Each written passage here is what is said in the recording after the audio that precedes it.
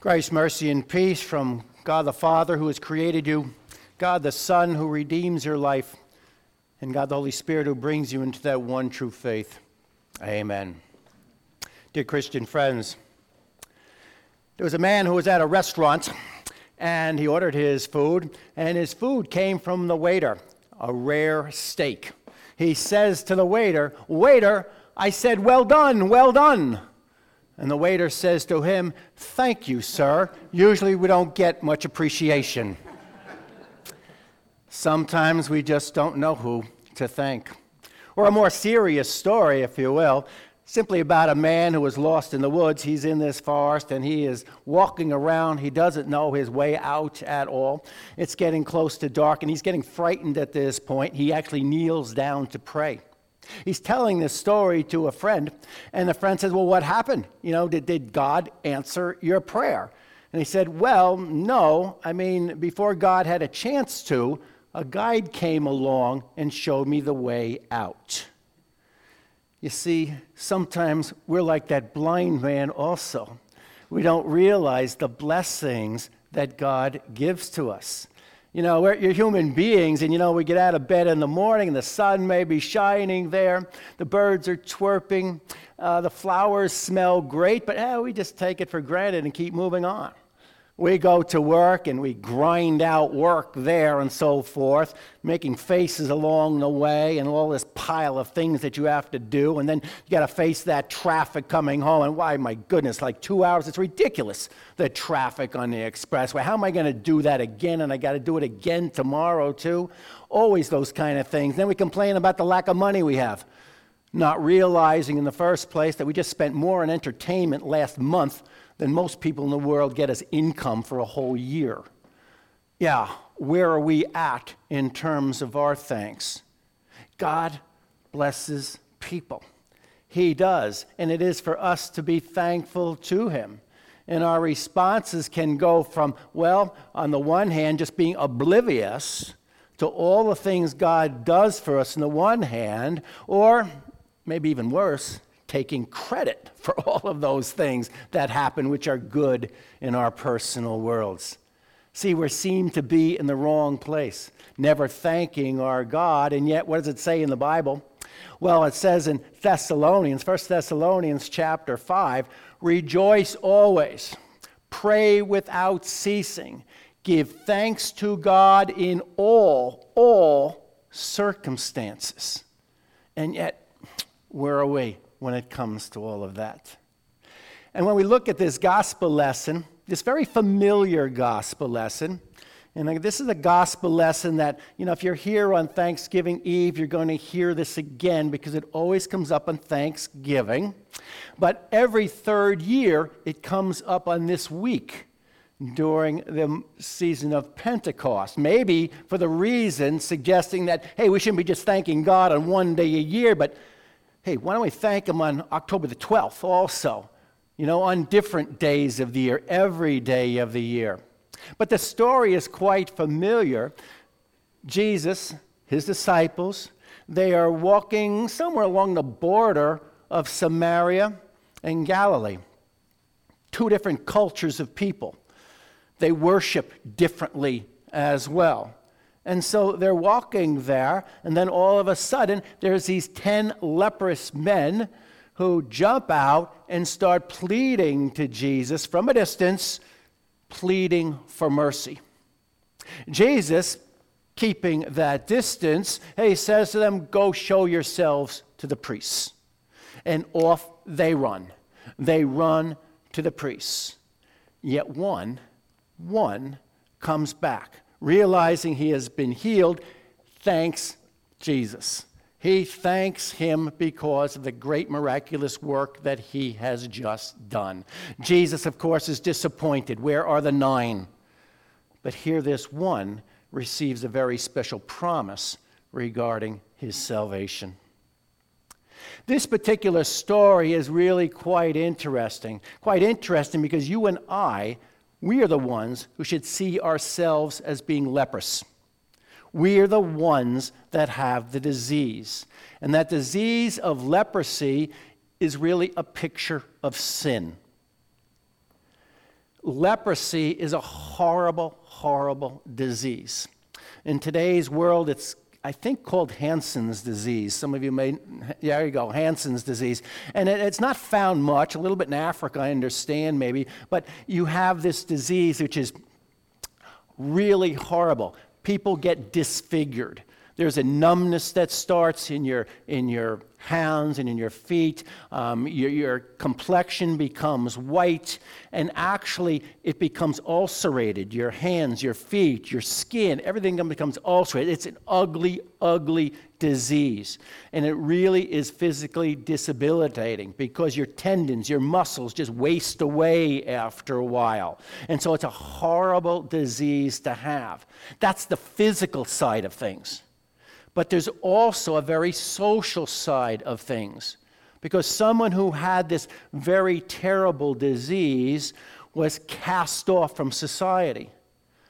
You could not be with family. Family members could not minister to you. They couldn't be with you. They had to separate themselves from you.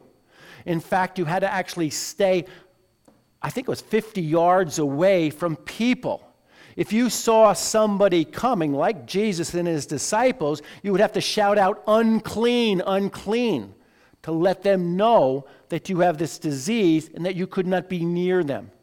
And so people who had this terrible affliction, they would band together. And it didn't matter if you were a Samaritan and a Jew, even though they had those cultural and really some serious differences that go back hundreds of years. No, you would come together still because barriers were broken down.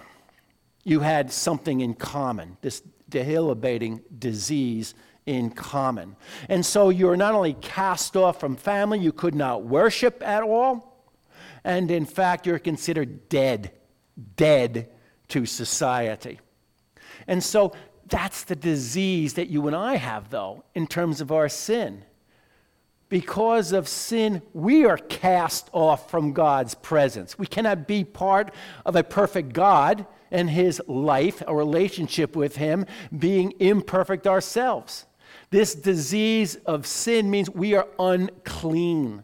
We are people who are considered dead, and you can find words in Scripture to support that. We are dead in our sins, it says again and again. And so we have this incurable disease called sin. And people who are so proud to say, well, I don't have that, well, people who do declare that are going to be people who are not going to receive the promises of God in terms of healing, cleansing, forgiveness itself. These particular 10, they cried out to Jesus for mercy. And that's something that they did that was certainly right, to cry out for mercy. They knew who they were, unworthy people to be with the Lord. Yet they would cry out for help. They were helpless. Maybe they had no other choice, no other thing to do or try. And yet they cried out for mercy. And that's interesting right there, that they would do that. But what is further kind of amazing to me is the faith which all 10 had. All 10 had faith. Notice that it says in Scripture that it wasn't that Jesus cured them and now they were healed and now they go to the priest. No, it said that they started running, they started moving to the priest. They started moving. What faith they must have had, because it doesn't say that they debated, like, why should we go to the priest now, who would now affirm that I'm cured, because I'm still ugly. I'm still horrible. I still have the disease. And so they initiated a run already to that priest, and along the way they were healed. That I find amazing. So they weren't thinking of themselves as being fools. They seemed to trust Jesus in what he was saying. And so they go to the priest because you've got to go through ceremonial washings now and therefore be declared healed and now restored back to family and a normalcy of life. But one, before he would do that, he was running, he had faith, but he realized, wait a second. This person, this Almighty, The magnificent master who has healed me deserves some thanks and praise. And so he goes back. And he goes back, and now with a loud voice, a full voice, a healed voice, much less body, he gets down on his face and he worships Jesus and praises the Lord. He thanks Jesus. And so you see a person who recognizes where his blessings comes from and realizes that, yes, we need to be thanking this person, this individual who has done such a marvelous, wonderful thing. And what happens with him? Well, all 10 were healed physically, but how many were healed spiritually?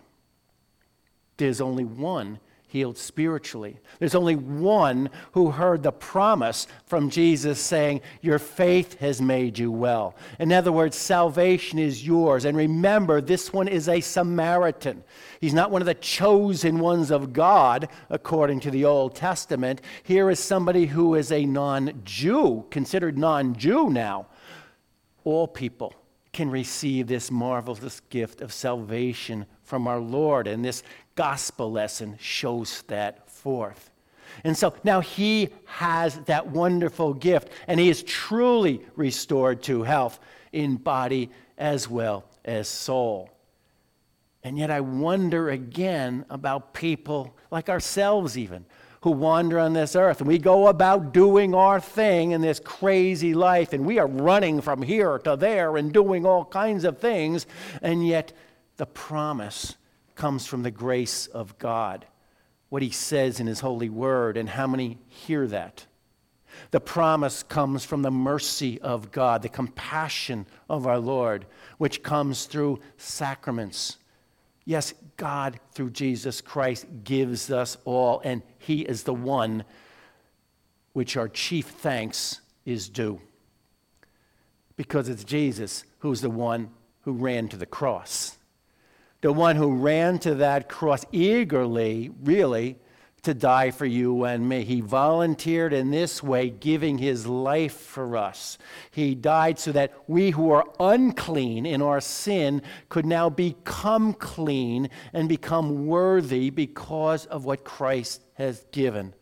Jesus Christ died so that we might be cleansed, fully cleansed so that we might be restored to a spiritual health and relationship with our Lord and God. And that forgiveness then is ours. The mercy of God is ours because of what Jesus Christ has done. 10 men prayed. 1 man praised the Lord. And to praise the Lord actually means to acknowledge the attributes, the greatness of God. We use that term, praise the Lord, kind of loosely. It was actually in the first hymn. I hope you heard that and sung that very clearly. And so it is there. But praise the Lord is more than just a slogan. It's more than just that or a simple statement that we might say to somebody or acknowledge because something good happened. Praise the Lord is actually an action. It's an action which takes place. And so what we're saying here is that our thanks and praise to God is something continuous based upon our actions. We praise God and glorify his name, exalt who he is because of how we live our life as well as what we say in life. And so it's truly an attitude of gratitude. And that's the kind of life we should be living. This morning, maybe you had some sausage and eggs. Anybody have sausage and eggs this morning? Have Jimmy Dean sausage this morning? Maybe if you did or will tomorrow, you'll also know that Jimmy Dean writes songs and did years ago. He was a Western country singer as well. And he co-wrote this song entitled Drinking from My Saucer. And I found that quite interesting. And one of the verses goes, "Hey, Lord, let me not gripe because of the tough rows I've had to hoe, because I'm drinking from my saucer because my cup overflows." And there's the attitude right there. In other words, saying, man, and I know, your life's not easy, right? And you have some tough things going on in there. And I know some of you well enough to know it's been very, very hard, some difficult, tough things. But when you think about it, the good outweighs the not so good. And therefore, our thanks goes to our Lord and God always. Which way are you running? May you always run and kneel at the feet of Jesus, to whom all thanks and praise belongs. Amen. We pray. Lord God, Heavenly Father, let us first thank you. Thank you for being the awesome God who, out of mercy, would give your life for us. For truly that salvation and that forgiveness is ours through the blood shed by Jesus. He was disfigured on the cross. And yet, through that punishment, through that crucifixion, we have life and have complete health in Christ. And so may we always thank and praise you for that chief act of your love, and then for all of the blessings that you give on a daily basis, even those that we forget about. We come and thank and praise your holy name. So bless us now, dear Lord, with that sense of security and love, knowing that you are with each of us now and always, because it's in you and that we will run unto eternal life. We pray in Jesus' name. Amen.